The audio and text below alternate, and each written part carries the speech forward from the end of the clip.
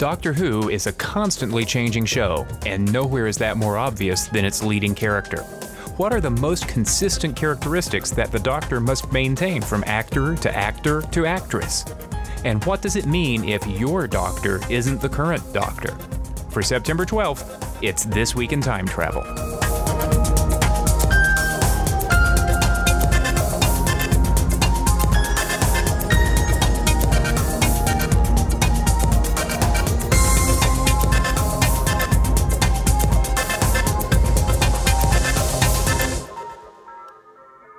Hello, Chip. It's great to see ya. Hey, Alyssa, it's good to see you too. And it's been a big week for This Week in Time Travel. A lot of people really liked our interview with Rachel Talalay, and thank you all so much for the great feedback. And thank you especially to those of you who are joining us after seeing clips of the interview in the Radio Times and IO9. We are thrilled to have you all with us. We hope that you enjoy our back catalog, and we hope that you enjoy sticking with us in the weeks to come. Stick with us. Not like Class. That was a rough segue, No. but it's there. The news came out this week that Class has been officially canceled. Alas. Yeah, I'm a little sad about that. I've only watched a few episodes, but what I've seen, I have enjoyed. There were some missteps along the way with the way it was promoted and shown across the pond and here in the States. It also was, a challenging show to watch. I will never say that these topics shouldn't be tackled because of the targeted age range. In fact, I think it's especially important. But I know many people found the show a bit grueling to watch. I personally found it very difficult to watch the show. I've been through many of the things that some of, the characters were, not the fighting aliens at high school bit, but, some of the personal That's what I loss. did back in the day. Yeah, I'm from California, so we we already did the Buffy thing a little while ago.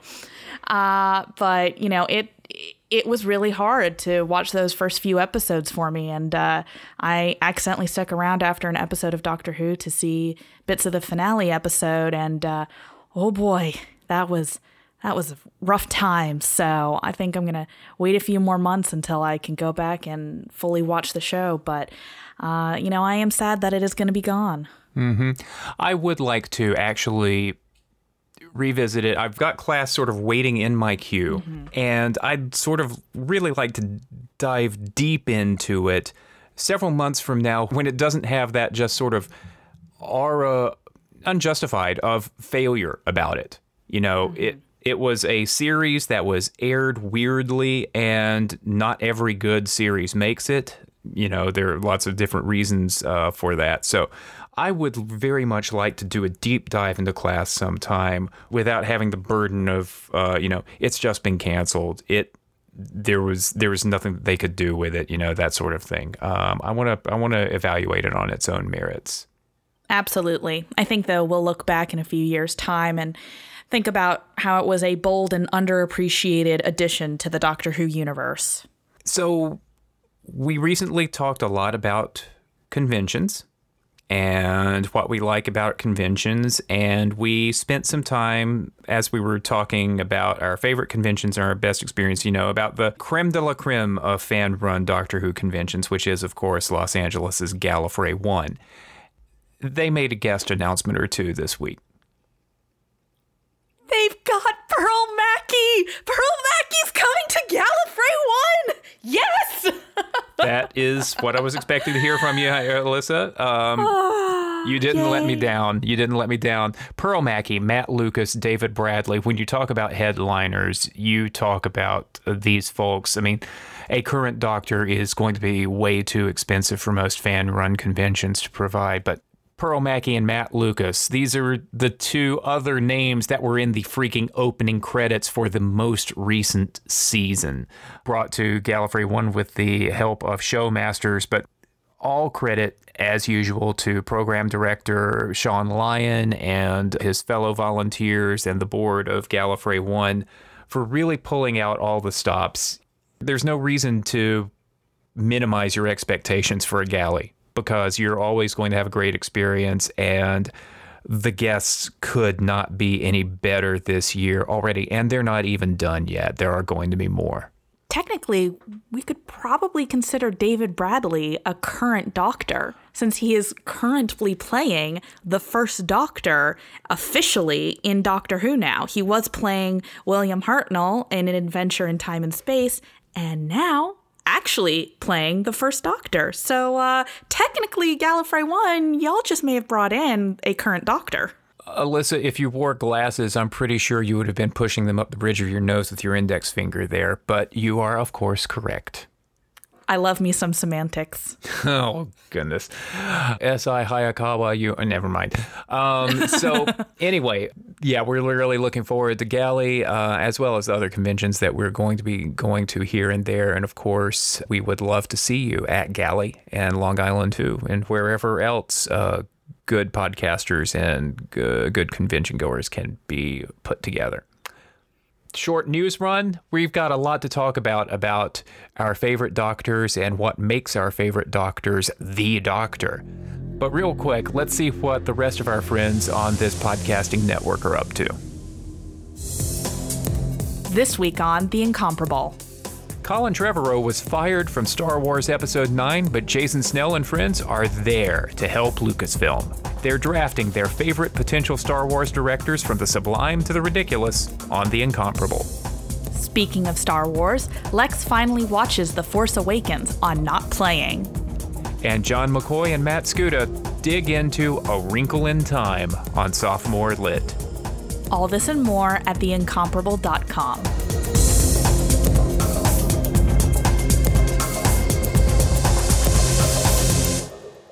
I had thoughts, Alyssa, when we were getting ready to put together this episode. One of the things that I've always sort of wrestled with a little bit in my Doctor Who fandom, and I talked about it some on 2 Minute Time Lord, my previous podcast, was this whole notion of who the Doctor is and why we cling to this Doctor character when the Doctor changes so constantly. And this show changes so constantly. 54 years worth of Doctor Who.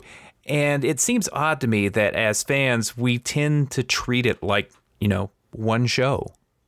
It's very true, but we also have moments in time that are really more our show than other ones are. And it really sort of depends on how we choose that time, what makes it sort of click in our mind and, what makes it our comfort food when we need a little bit of help. And whoever's the Doctor at that point in time tends to become our Doctor. They're not only something that we become mildly possessive over, it's also somebody that when someone tells you about the character of the Doctor, it's who your mind jumps to first. It's whose voice you hear in your head when you're reading doctorish lines. And it's this intonation that you fall back on when you're trying to explain what it is about the show that you really love. Yeah. The Doctor can't be an abstract character. Our friend, author, and former Doctor Who writer Paul Cornell once wrote on his blog that his favorite Doctor is the next Doctor. And that is such a great attitude, and it is it speaks to this sort of warm commitment to the idea of this 54-year-old TV show. I can't say that because I've got past Doctors that I've imprinted on, and my favorite Doctor, my Doctor is as excited as I am for Jodie Whittaker. I can't say that she's my Doctor yet, and I suspect, as excited as you are, you're still not completely ready to let Peter Capaldi go. I am absolutely not ready to let Peter Capaldi go. I definitely, if you held me over a cliff, I don't know I'd be able to pick just one Doctor that is my Doctor. I thought really hard before we recorded this segment about how I was going to narrow it down and pick who my Doctor was. And I finally settled on two. So, okay. Give me your brownie points for that. I narrowed it down That's to okay. just two. I've got two as well. Oh, fantastic. I'm so glad that you're not side-eyeing me in this moment for it. For me, Peter Capaldi really has been my doctor. You know, I would have probably given you 5 different answers before he came on the screen, but there's something about him that has just really, really clicked with me since he's been the Doctor. And even though I know I'm going to love Jodie Whittaker, I know in my heart, in my soul, there's always going to be a piece of me that just goes, but Peter Capaldi is my Doctor. And it's been really tough trying to piece out exactly what it is that makes me want to watch him above almost all other Doctors. Well, surely it's that 100% consistency in his character from season 8 to season 9 to season 10, right? I can feel the sarcasm coming from you, Chip. And it's a little bit that his character has gone through such a massive growth. It's not always been as consistent of a story as I might have liked it to be, but, you know, I really view the show in a very interpretive way, namely that if sometimes I find some of the story lacking from episode to episode, there are times when my mind will just fill in the gaps, and I can look a little bit at that character inconsistency between seasons and really pull an arc together of how that character has grown and changed. So something that you and I will always fight about a little bit, but I do really like that. I will not argue with you that he had a character arc. That is one of the most fascinating things about Peter Capaldi. Before I give you my doctors, you just said that you had 2, so I'm dying to know who your other doctor is. My other Doctor is Jon Pertwee, the 3rd Doctor. I am so not surprised. Yeah, if you've ever met me at a convention, I'm the one who's usually in a 3rd Doctor or Joe Grant cosplay. So I've been very, very vocal about my love for that era of Doctor Who, and particularly Jon Pertwee's Doctor. With that one, it's a lot more easy for me to pick out the exact details of why I love him so much. He really reminds me of a lot of family members, actually. He very strongly reminds me of my grandfather. And it's something about his charm. It's something about his sense of humor. And it's also a little bit about the flaws in that character that to me just really hit home. They were really sort of realistic human flaws that I had seen before, that I had experienced, that I'd had those sort of conflicts in my life, very similar to what Jo does when she's fighting for respect from him. So that to me was really what made me just fall head over heels with that Doctor. And, when I think about classic Doctors and I try to think about who amongst them would be my Doctor, it's really got to be Jon Pertwee. And that's really interesting because you're talking about some aspects of his personality that are not entirely kind or wonderful. You're finding some familiar stuff, but him not taking Joe Grant seriously, that's not exactly a laudable characteristic, right? Absolutely not. And I think one of the strengths of the character has been that he's a very flawed character. And some periods of the show handle that a little bit better than others, and some episodes handle that a little bit better than others. There's some that sort of feed into those flaws and lift them up as being like, well, this is, one of the Doctor's best qualities. And there have been other episodes that have really challenged that and explored that and gone, you know what? This isn't one of the Doctor's best qualities. And let's dig into that. Let's challenge that. Let's show it to be one of his flaws. And for me, also, there's the, lived human experience that I have of meeting and loving flawed people. There's a lot of Jon Pertwee's flaws as the character of the 3rd Doctor that resonate to me because, those were some flaws that I saw in family members that I loved. And same thing with Peter Capaldi.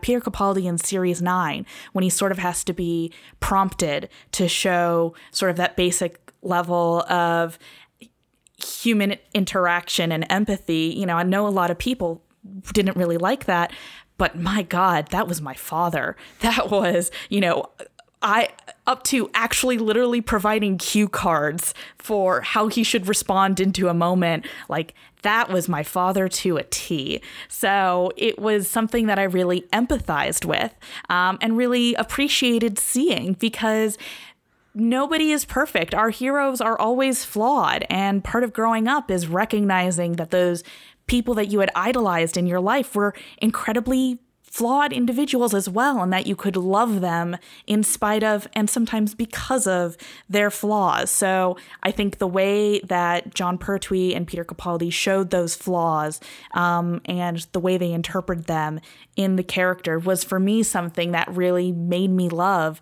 their doctors.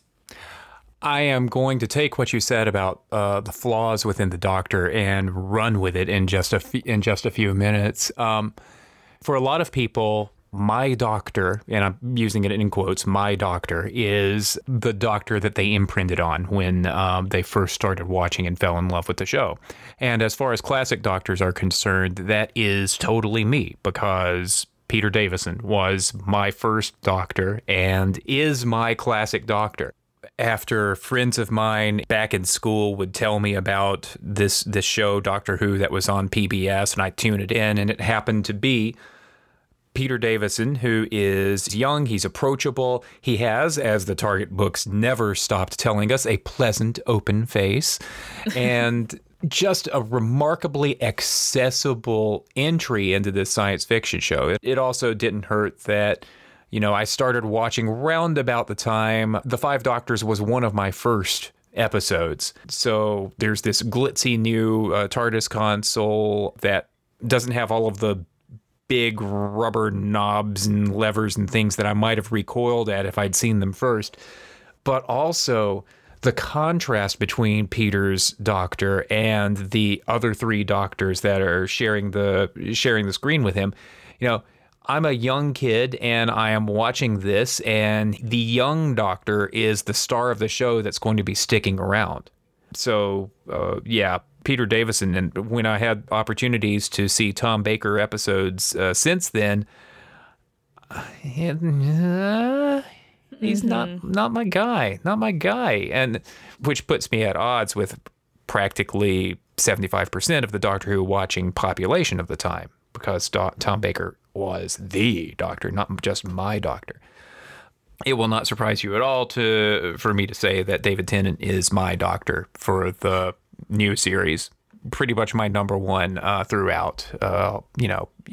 Get the fainting salts if you need them. I'm utterly shocked over here. Yeah, and I think that is more about the personality traits of the character, and we'll get into sort of those sorts of things. But it's interesting to me that when I got back into Doctor Who with such enthusiasm, I loved the new show and I thoroughly enjoyed Christopher Eccleston. But the combination of him being a more prickly PTSD kind of doctor, and the fact that not a week after Rose first aired, we found out that he was going to be a short timer, it made it difficult for me to sort of imprint on him. But there was something about David Tennant and the character's surface joie de vivre in humor and seductiveness, honestly, that that really worked for me. You crazy, crazy fangirl, just getting seduced by David Tennant. No, I wouldn't be the first. There's a wall of fan art on the back in my den that my wife Shannon has collected, and there is Tin and Rose all over the place, let me tell you. Oh, I can see it. And it's a glorious wall. You said that one of the things that attracted you to Jon Pertwee was his flaws. And I'm not one of these David Tennant fanboys who looks past the flaws of the character. I think that actually makes him really interesting. There are two things that people always point to the 10th Doctor that they consider undoctorish. And I think that this might be a good segue into talking about the characteristics that are important to us when we think about, what, my Doctor is. Two big things that the 10th Doctor does that really rub people the wrong way. The first is Donna Noble in Journey's End, which strikes me as completely in character for that doctor. He's just been through a lot, and he's not going to let her burn up to death right in front of him. So he takes her agency from her to save her life. Pretty awful.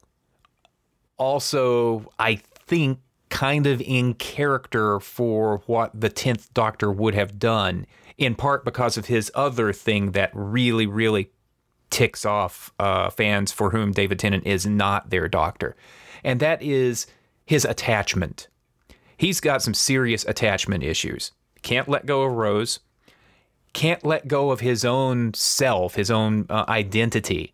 And he's the one Doctor who has the biggest problem with the notion of regeneration. Although Capaldi gives him a bit of a run for the money in The Doctor Falls. He's afraid of changing. He's afraid of becoming worse or different. And mind you, this is a character who a few incarnations ago was introduced to the Valeyard. So I can understand why a Doctor might not want to regenerate. But this Doctor was fascinating to me because he was more human-ish and more prone to attachment issues. But that seems to be one of those characteristics that really rubs some fans the wrong way. It does. You know, I would agree with you about Journey's End. And it's the one and only way I'll defend that episode, because having read some of the behind the scenes of how that happened, you know, there's a Doyleist perspective that I can't quite ignore, that I'm not exactly 100% in favor of how that character was written off. But there's a very Watsonian perspective of that it is actually kind of in character for the Doctor, and particularly the 10th Doctor. I have argued and will continue to argue that removing Donna's memories at the end of Journey's End is the beginning of the Time Lord victorious arc, because it's the beginning of the Doctor really going, you know, F this, I'm not losing more people, even if I will violate all of my own rules and violate these people's agencies and really stop caring about any limits that should be placed upon me and what I can do. I think that for me, you know, there are definitely times where I've gone, something that the Doctor is doing is very undoctorish. And partly that's because I get so attached to certain versions of the Doctor that for me, those become the quintessential Doctors, that I am so enamored with how they have portrayed the character that I find that what other Doctors do to really sort of contradict it. And like logically, I can walk myself through sometimes and go, this is a different actor, this is a different time, this is a different interpretation of the character. And it can be okay to do that, because there are plenty of people that would look to things that I like about my Doctors and say, well, that's undoctorish. So I can sort of, you know, mentally talk myself out of it sometimes. There are some times that I can't do it. And I think that's because I come to moments where I feel like this is fundamentally a bad interpretation of the character that is harmful in ways that go beyond examinations of the Doctor's flaws. And I think, unfortunately, part of the time that I see this is a lot with Matt Smith and moments with his Doctor. There's a moment where Matt Smith's Doctor and Jenna Coleman are at the TARDIS, and I still don't entirely know how this was done, whether this was scripted or improvised or whatever. But there's a moment that he's carrying a towel and he smacks Jenna Coleman with the towel on her butt. There's another time in one of his Christmas episodes where they are standing in front of her family and he's pretending to be her boyfriend, and he pretends to do that again by smacking her on the butt. And that's something that I found very undoctorish, and particularly because it wasn't supposed to be anything about, like, you know, the Doctor's done things that have sort of violated the companions, you know, removing Donna's memories, attempting to remove Clara's memories, that I found to be overall arcs examining the Doctor's flaws. But those two moments really stuck in my head of, this is a violation of personal space and boundaries and just really uncouth behavior that I found very undoctorish, and I don't know whose choice it was to include that as part of the show. I have my own suspicions and ideas about it, but those were moments that I just sort of physically recoiled and went, no, not my doctor, not the doctor. This is undoctorish for me. Right. You can probably add to that recitation him kissing Jenny in The Crimson Horror. Yep. Also, the sort of strangulation of Perry in The Twin Dilemma, which some people argue is literally undoctorish because he's still in the middle of this like post-regeneration crisis. But Right. I still look at that and go, no, someone made a deliberate decision to include that, and it really shouldn't have been done. I'd like to come back to the Sixth Doctor, but I'd like to stick with Matt Smith for a second, because a lot of fans who got tired of David Tennant embraced Matt Smith wholeheartedly. He was the only, he was finally the doctor for him, and no one could ever surpass him until Peter Capaldi came along, of course. But you've described a fair number of what we could consider undoctorish characteristics of the 11th Doctor, but I think that he brought something to the table that I think if we were going to create a list of what are some commonly held my doctor is or the doctor is characteristics, eccentricity. For the most part, Christopher Eccleston and David Tennant did not play their doctors as particularly eccentric. Matt Smith was just effing weird. Well, there was a lot of Patrick Troughton in the way that Matt Smith interpreted the character. And Matt Smith has said this himself, that when he went back and he watched a lot of Classic Who, he really loved the way that Troughton interpreted the character. And he picked that up from his sense of goofishness to the bow tie that he wore all the time. And I think that people go back and forth about how much of that eccentricity they like in the Doctor and when they like that eccentricity, because some people, love the way it's played by Patrick Troughton. Some people love, the faces that John Pertwee could mug. Some people love the sort of airiness and absent-mindedness of Tom Baker's Doctor. And Matt Smith pulled from a lot of those different characteristics to sort of make his eccentric Doctor. And some people recoil to some of that eccentricity. You've got Peter Capaldi coming into a castle on top of a tank playing a guitar, and some people really did not like that. They thought that was way over the top. Meanwhile, I'm sitting here just laughing just hysterically at the way that Michelle Gomez plays that scene of just, are you kidding me, in the background. So people really draw interesting lines on what appeals to them and what type of eccentricity they love in the Doctor. I like my Doctor to be a little eccentric. Sometimes I find Tom Baker's eccentricity a little too much for me. But that's, very much about what personally resonates with me. I love Peter Capaldi just rocking out in his guitar wherever he is, in the TARDIS on top of a tank. And I love the faces that John Pertwee pulls. And I love his just absolute randomness and wildness and utter conviction to drive every single random weird vehicle he can get his hands on. It's all about what resonates with you. Eccentricity, I think, is, generally speaking, a doctorish characteristic. Is heroism? To a certain extent, I would say yes. I think they've all played that heroism a very different way. But I think I need that a bit in my Doctor. He doesn't always need to be a perfect hero. He doesn't always need to be the hero. I think that definitely the character can take a step back and let other characters shine in certain episodes. But I do sort of like a heroic Doctor that comes in, fights the monsters, pushes back the darkness, and gives us a better, more hopeful vision for our future. I mean, I've been relying on that ethos primarily to get me through this past year. I need that character who gives me some light in the darkness and gives me that fire to keep fighting the good fight and beating back injustice wherever it is, because it's exhausting sometimes. Yeah. So if heroism is another doctorish characteristic to some extent or another, that may shed some light on why the Sixth Doctor was such a tough pill to swallow there for a while. You mean strangling Perry.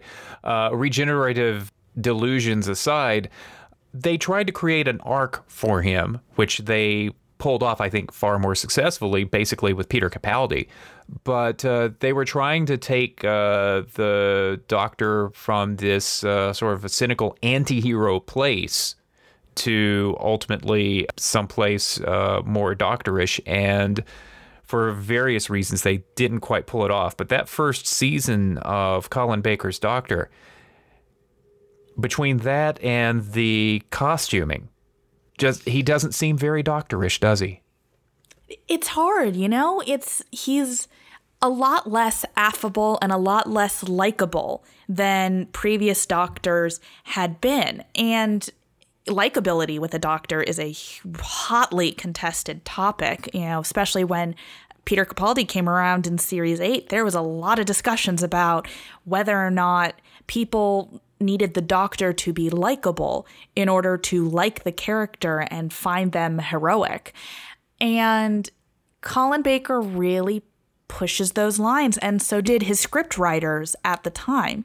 There's a lot of times where he's not only playing the anti-hero, he's playing a very unlikable one. He's very full of himself. He's very confident. He's very vain, and it can be grating at times. And I think that was a little bit hard for people to like and appreciate. And some people, that's what they really do like about the Sixth Doctor, for those who find Colin Baker is their Doctor. But I think for a lot of people who were used to someone a little bit more affable, a little bit, more personable, that was pretty hard. Yeah.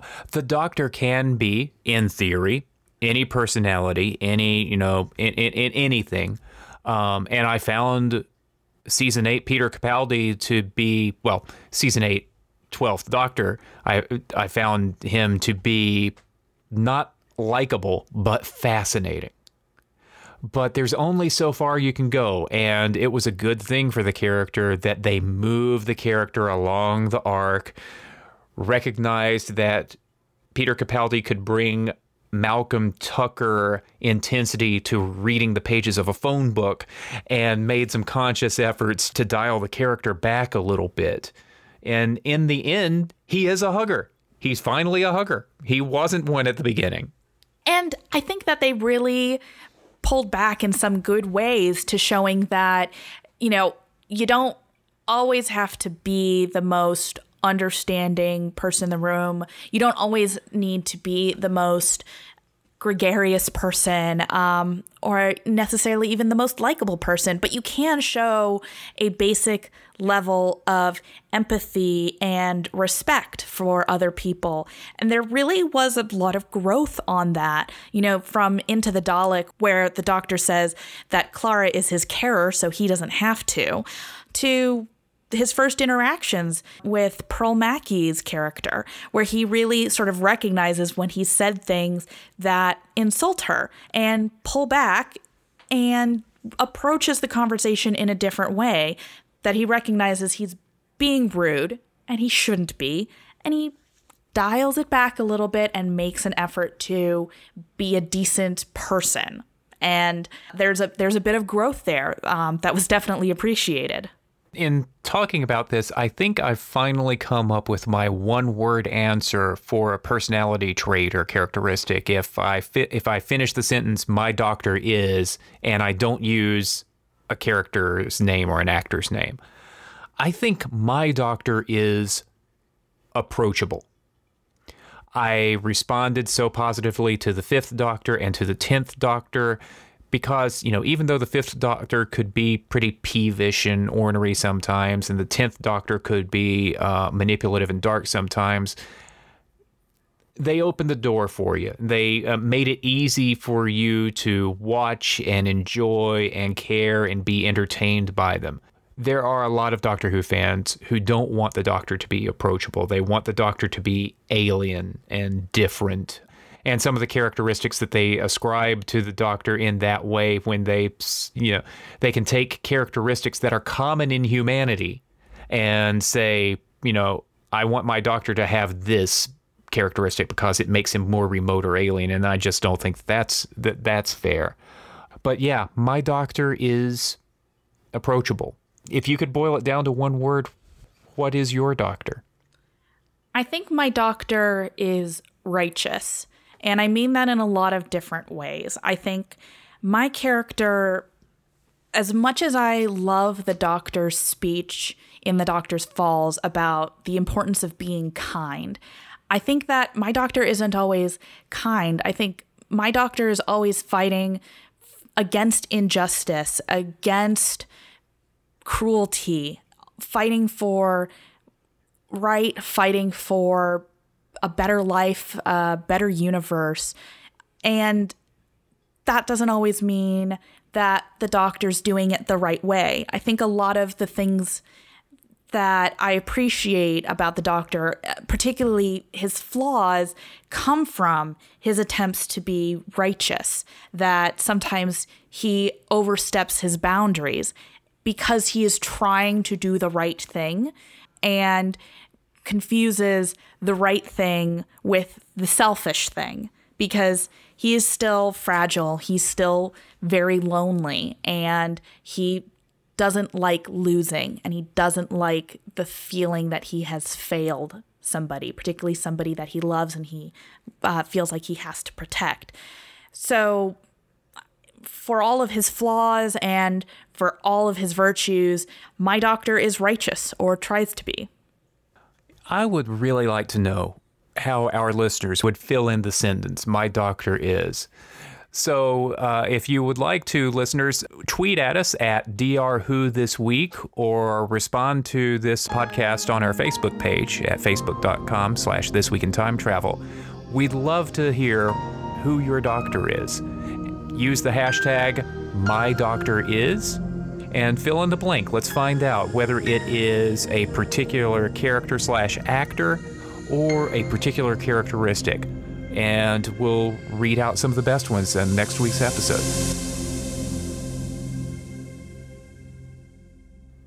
Thank you for joining us for This Week in Time Travel. You can find us online at thisweekintimetravel.com. We're on Twitter at drwhothisweek. You can find Chip on Twitter at @2 Minute Time Lord. And you can find me on Twitter and Tumblr at Whovian Feminism. And you can find us on Facebook too. And you can also find us at the Long Island Who Convention coming up in November. Please say hi. Jason Snell runs the Incomparable Network, and he and we would greatly appreciate it if you could support us by becoming a member at theincomparable.com/members. You can even direct your support directly to This Week in Time Travel. Our theme music was brought to you by Christopher Breen, and our podcast logo was designed by David J. Lohr. Alyssa, I'll see you next week. Thanks everybody for joining us. Bye-bye.